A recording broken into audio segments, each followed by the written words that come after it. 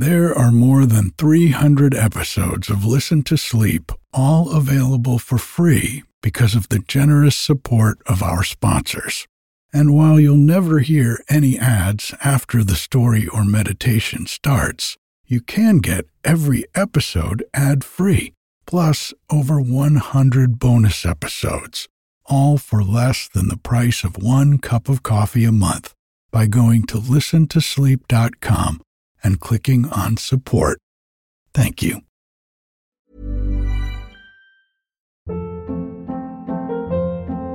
Hold up. What was that? Boring. No flavor. That was as bad as those leftovers you ate all week. Keke Palmer here, and it's time to say hello to something fresh and guilt-free. Hello Fresh. Jazz up dinner with pecan-crusted chicken or garlic butter shrimp scampi. Now that's music to my mouth. Hello Fresh. Let's get this dinner party started. Discover all the delicious possibilities at hellofresh.com. I'm Sandra, and I'm just the professional your small business was looking for. But you didn't hire me because you didn't use LinkedIn Jobs. LinkedIn has professionals you can't find anywhere else, including those who aren't actively looking for a new job, but might be open to the perfect role, like me. In a given month, over 70% of LinkedIn users don't visit other leading job sites. So if you're not looking on LinkedIn, you'll miss out on great candidates, like Sandra. Start hiring professionals like a professional. Post your free job on linkedin.com/achieve today. Life is full of what-ifs. Some awesome, like what if AI could fold your laundry? And some, well, less awesome, like what if you have unexpected medical costs? United Healthcare can help get you covered with Health Protector Guard fixed indemnity insurance plans. They supplement your primary plan to help you manage out-of-pocket costs. No deductibles, no enrollment periods, and especially no more what-ifs. Visit uh1.com to find the Health Protector Guard plan for you.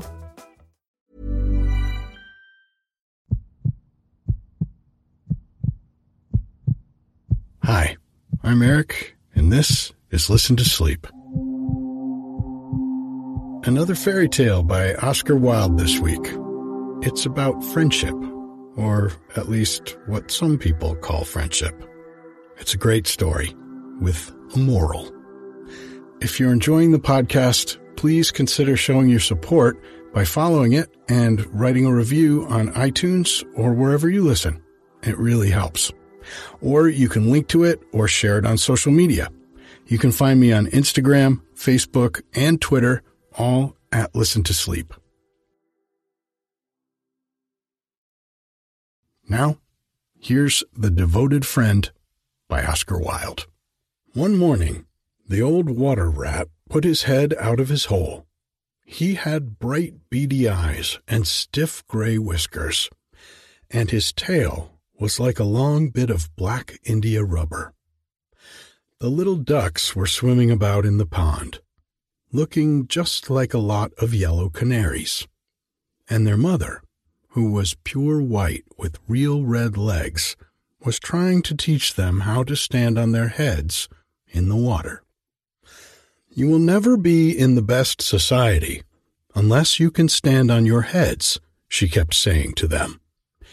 And every now and then she showed them how it was done. But the little ducks paid no attention to her. They were so young that they did not know what an advantage it is to be in society at all. "What disobedient children," cried the old water rat. "They really deserve to be drowned." "Nothing of the kind," answered the duck. "Everyone must make a beginning, and parents cannot be too patient." "Ah, I know nothing about the feelings of parents," said the water rat. "I am not a family man. In fact, I have never been married, and I never intend to be. Love is all very well in its way, but friendship is much higher. Indeed, I know nothing in the world that is either nobler or rarer than a devoted friendship."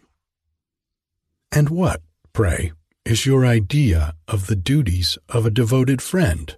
asked a green linnet, who was sitting in a willow tree hard by and had overheard the conversation. "Yes, that is just what I want to know," said the duck.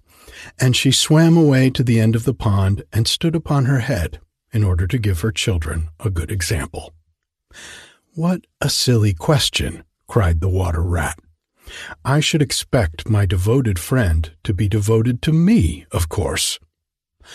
"And what would you do in return?" said the little bird, swinging upon a silver spray and flapping his tiny wings.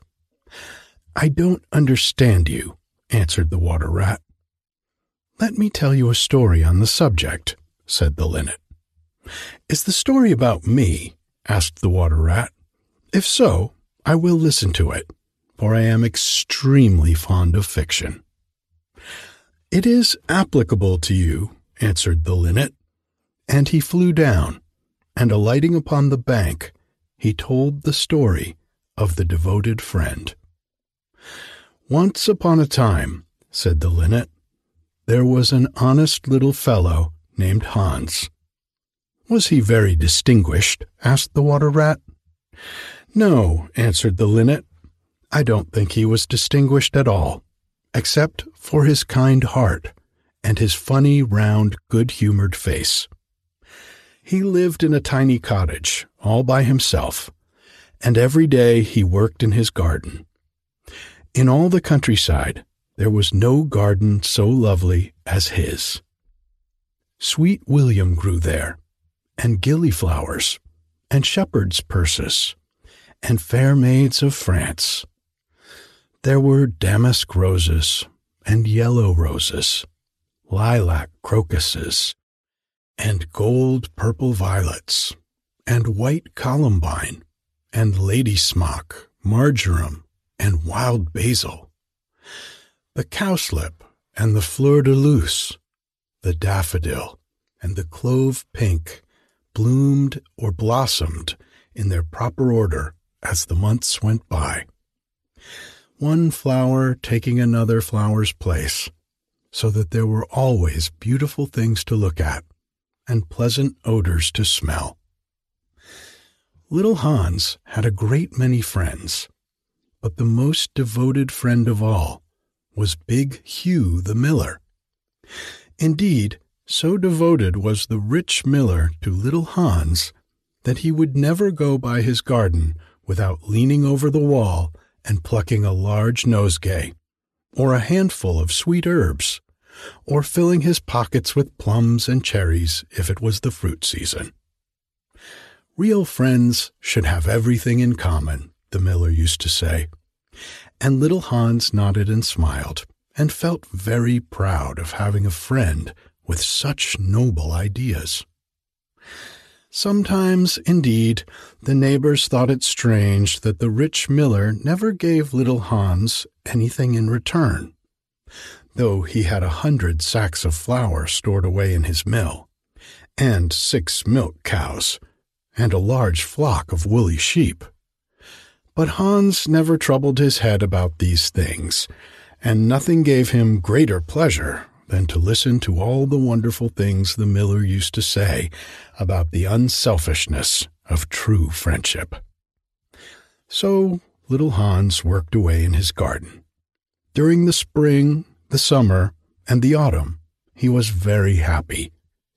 But when the winter came, and he had no fruit or flowers to bring to the market, he suffered a good deal from cold and hunger, and often had to go to bed without any supper but a few dried pears or some hard nuts.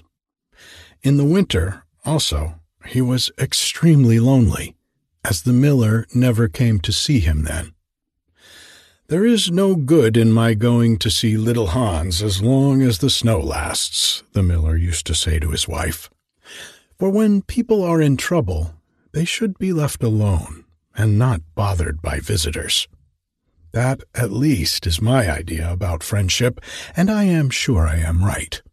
So I shall wait till the spring comes, and then I shall pay him a visit, and he will be able to give me a large basket of primroses, and that will make him so happy."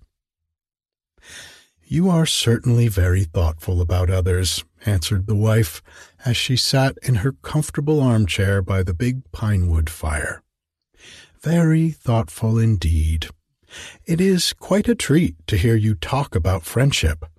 I am sure the clergyman himself could not say such beautiful things as you do, though he does live in a 3-storied house and wear a gold ring on his little finger. But could we not ask little Hans up here?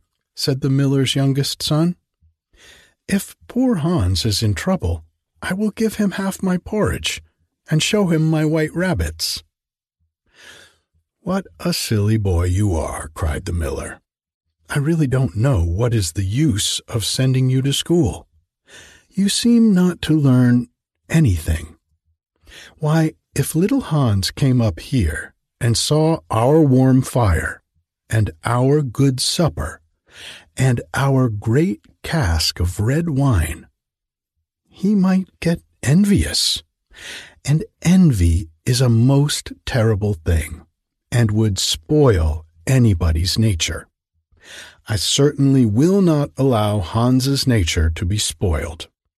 I am his best friend, and I will always watch over him and see that he is not led into any temptations. Besides, if Hans came here, he might ask me to let him have some flour on credit, and that I could not do. Flour is one thing, and friendship is another, and they should not be confused. Why, the words are spelt differently and mean quite different things. Everybody can see that. How well you talk, said the miller's wife, pouring herself out a large glass of warm ale. Really, I feel quite drowsy. It's just like being in church. Lots of people act well, answered the miller, but very few people talk well, which shows that talking is the much more difficult of the two, and much the finer thing also. And he looked sternly across the table at his little son, who felt so ashamed of himself that he hung his head down and grew quite scarlet and began to cry into his tea. However, he was so young that you must excuse him. Is that the end of the story? Asked the water rat. Certainly not, answered the linnet. That is the beginning.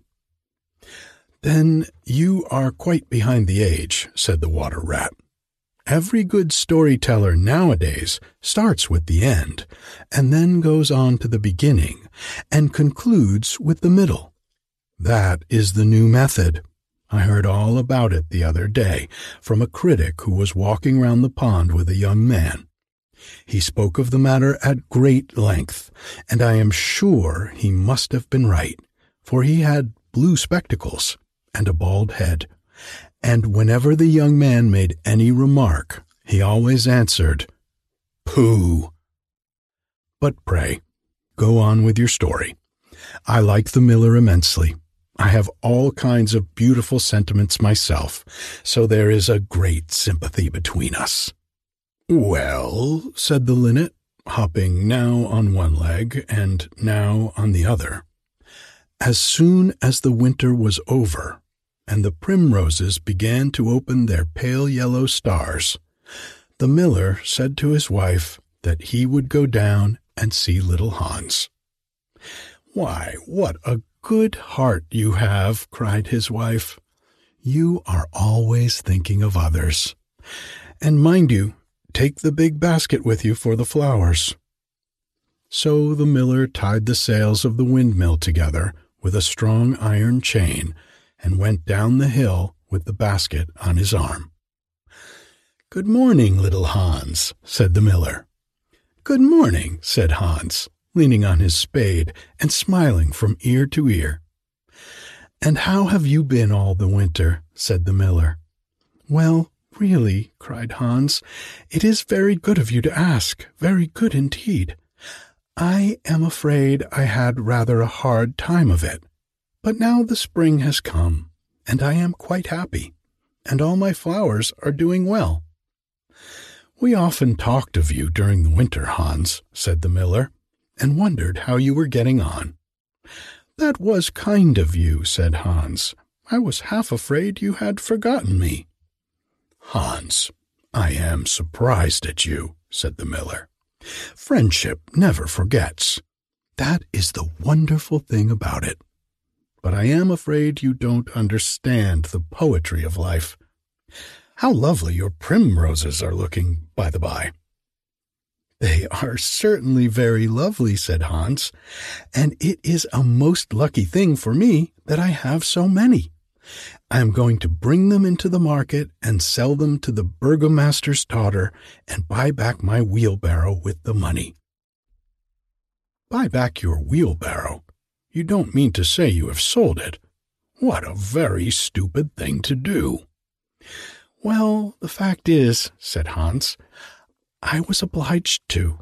You see, the winter was a very bad time for me, and I really had no money at all to buy bread with. So I first sold the silver buttons on my Sunday coat, and then I sold my silver chain, and then I sold my big pipe, and at last I sold my wheelbarrow. But I am going to buy them all back again now." "Hans," said the miller, "I will give you my wheelbarrow. It is not in very good repair. Indeed, one side is gone, and there is something wrong with the wheel spokes. But in spite of that, I will give it to you. I know it is very generous of me, and a great many people would think me extremely foolish for parting with it, but I am not like the rest of the world. I think that generosity is the essence of friendship. And besides, I have got a new wheelbarrow for myself. Yes, you may set your mind at ease. I will give you my wheelbarrow."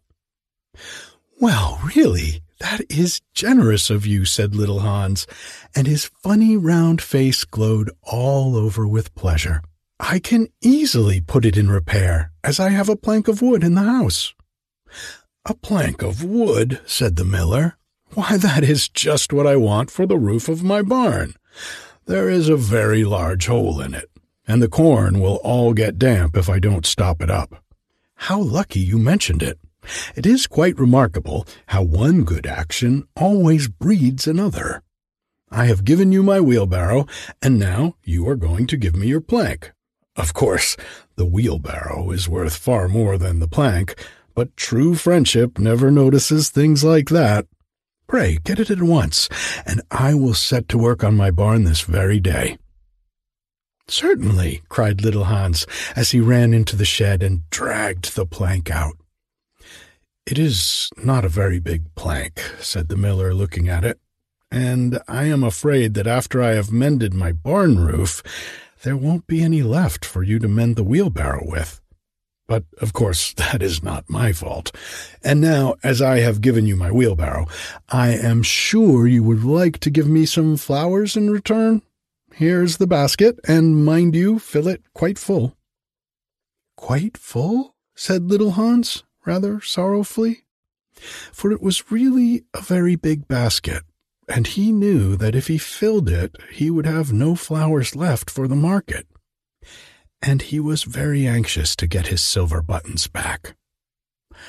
"Well, really," answered the miller, "as I have given you my wheelbarrow, I don't think that it is much to ask for a few flowers. I may be wrong, but I should have thought that friendship, true friendship, was quite free from selfishness of any kind."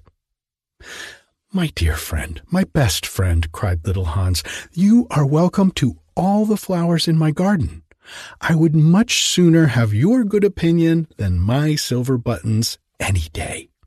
And he ran and plucked all his pretty primroses and filled the miller's basket. "Goodbye, little Hans," said the miller, as he went up the hill with the plank on his shoulder and the big basket in his hand. "Goodbye," said little Hans, and he began to dig away quite merrily. He was so pleased about the wheelbarrow. The next day he was nailing up some honeysuckle against the porch, when he heard the miller's voice calling to him from the road.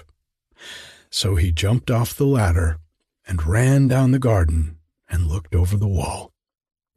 There was the miller with a large sack of flour on his back.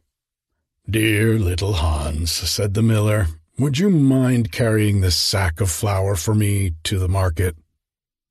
"Oh, I am so sorry," said Hans, "but I am really very busy today. I have got all my creepers to nail up, and my flowers to water, and all my grass to roll." "Well, really," said the miller, "I think that, considering that I am going to give you my wheelbarrow, it is rather unfriendly of you to refuse." "Oh, don't say that," cried little Hans. "I wouldn't be unfriendly for the whole world." And he ran in for his cap and trudged off with the big sack on his shoulders. It was a very hot day, and the road was terribly dusty, and before Hans had reached the 6th milestone, he was so tired that he had to sit down and rest. However, he went on bravely, and at last he reached the market. After he had waited there some time, he sold the sack of flour for a very good price, and then he returned home at once, for he was afraid that if he stopped too late, he might meet some robbers on the way. "It has certainly been a hard day," said little Hans to himself as he was going to bed, "but I am glad I did not refuse the miller, for he is my best friend, and besides, he is going to give me his wheelbarrow." Early the next morning, the miller came down to get the money for his sack of flour, but little Hans was so tired that he was still in bed. "Upon my word," said the miller, "you are very lazy. Really, considering that I am going to give you my wheelbarrow, I think you might work harder. Idleness is a great sin, and I certainly don't like any of my friends to be idle or sluggish. You must not mind my speaking quite plainly to you. Of course, I should not dream of doing so if I were not your friend. But what is the good of friendship if one cannot say exactly what one means? Anybody can say charming things and try to please and to flatter, but a true friend always says unpleasant things and does not mind giving pain. Indeed, if he is a really true friend, he prefers it, for he knows that then he is doing good." "I am very sorry," said little Hans, rubbing his eyes and pulling off his nightcap, "but I was so tired that I thought I would lie in bed for a little time and listen to the birds singing. Do you know that I always work better after hearing the birds sing?" "Well, I am glad of that," said the miller, clapping little Hans on the back, "for I want you to come up to the mill as soon as you are dressed and mend my barn roof for me." Poor little Hans was very anxious to go and work in his garden, for his flowers had not been watered for 2 days, but he did not like to refuse the miller, as he was such a good friend to him. "Do you think it would be unfriendly of me if I said I was busy?" he inquired in a shy and timid voice. "Well, really," answered the miller, "I do not think it is much to ask of you, considering that I am going to give you my wheelbarrow. But of course, if you refuse, I will go and do it myself." "Oh, on no account," cried little Hans, and he jumped out of bed and dressed himself and went up to the barn. He worked there all day long, till sunset, and at sunset the miller came to see how he was getting on. "Have you mended the hole in the roof yet, little Hans?" cried the miller in a cheery voice. "It is quite mended," answered little Hans, coming down the ladder. "Ah," said the miller, "there is no work so delightful as the work one does for others." "It is certainly a privilege to hear you talk," answered little Hans, sitting down and wiping his forehead. "A very great privilege, but I am afraid I shall never have such beautiful ideas as you have." "Oh, they will come to you," said the miller, "but you must take more pains. At present, you have only the practice of friendship. Some day you will have the theory also." "Do you really think I shall?" asked little Hans. "I have no doubt about it," answered the miller. "But now that you have mended the roof, you had better go home and rest, for I want you to drive my sheep to the mountain tomorrow."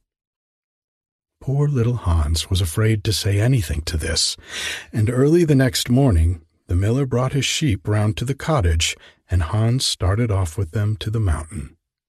It took the whole day to get there and back, and when he returned he was so tired that he went off to sleep in his chair and did not wake up till it was broad daylight. "What a delightful time I shall have in my garden," he said, and he went to work at once. But somehow he was never able to look after his flowers at all, for his friend the miller was always coming round and sending him off on long errands, or getting him to help at the mill. Little Hans was very much distressed at times, as he was afraid his flowers would think he had forgotten them. But he consoled himself by the reflection that the miller was his best friend. "Besides," he used to say, "he is going to give me his wheelbarrow, and that is an act of pure generosity." So little Hans worked away for the miller, and the miller said all kinds of beautiful things about friendship, which Hans took down in a notebook and used to read over at night, for he was a very good scholar. Now it happened that one evening little Hans was sitting by his fireside when a loud rap came at the door. It was a very wild night, and the wind was blowing and roaring round the house so terribly that at first he thought it might merely be the storm. But a second rap came, and then a third, louder than any of the others. "It is some poor traveler," said little Hans to himself, and he ran to the door. There stood the miller, with a lantern in one hand and a big stick in the other. "Dear little Hans," cried the miller, "I am in great trouble. My little boy has fallen off a ladder and hurt himself, and I am going for the doctor. But he lives so far away, and it is such a bad night, that it has just occurred to me that it would be much better if you went instead of me. You know I am going to give you my wheelbarrow, and so it is only fair that you should do something for me in return." "Certainly," cried little Hans. "I take it quite as a compliment your coming to me, and I will start off at once. But you must lend me your lantern, as the night is so dark that I am afraid I might fall into the ditch." "I am very sorry," answered the miller, "but it is my new lantern, and it would be a great loss to me if anything happened to it." "Well, never mind, I will do without it," cried little Hans, and he took down his great fur coat and his warm scarlet cap and tied a muffler round his throat and started off. What a dreadful storm it was! The night was so black that little Hans could hardly see, and the wind was so strong that he could scarcely stand. However, he was very courageous, and after he had been walking about 3 hours, he arrived at the doctor's house and knocked at the door.